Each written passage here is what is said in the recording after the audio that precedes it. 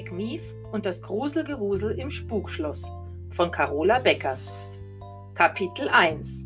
Eine komische Frage. Mief reckt und streckt sich.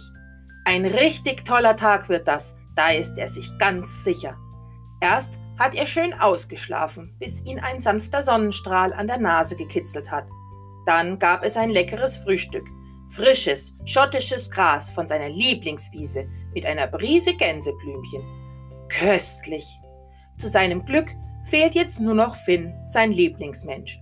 Der 9-jährige Junge mit den blonden Strubbelhaaren wohnt wie Mief auf der Olifant-Farm und die liegt mitten in Schottland.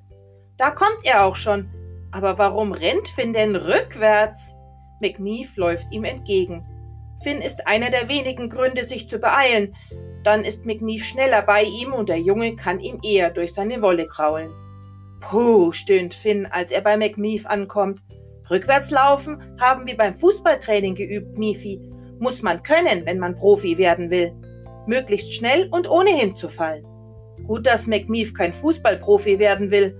Das ist doch viel zu anstrengend. Hast du es dir schmecken lassen, Mifi?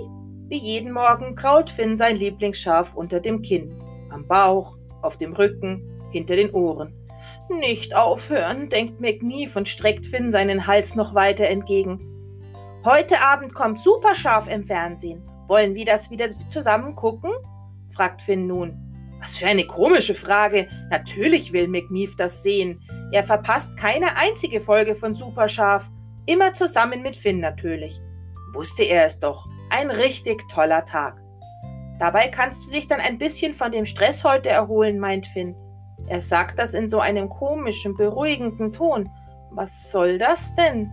Und wovon soll er sich erholen? Vom Gänseblümchen essen? Vom Kraulen? Vom Dösen in der Sonne? Du brauchst auch keine Angst zu haben, Mifi. Wirklich nicht. Angst? Wovon redet Finn bloß? Es wird überhaupt nicht schlimm und geht auch ganz schnell, verspricht der Junge. Was zum Kuckuck meint Finn nur? Mief hat mit einem Mal ein ganz ungutes Gefühl. Sein Supertag scheint sich gerade zu verabschieden. Irgendetwas muss er vergessen haben. Etwas, vor dem er Angst hat. Etwas, wovon er sich danach dringend erholen muss. Etwas Schlimmes. Und dann fällt es ihm plötzlich ein.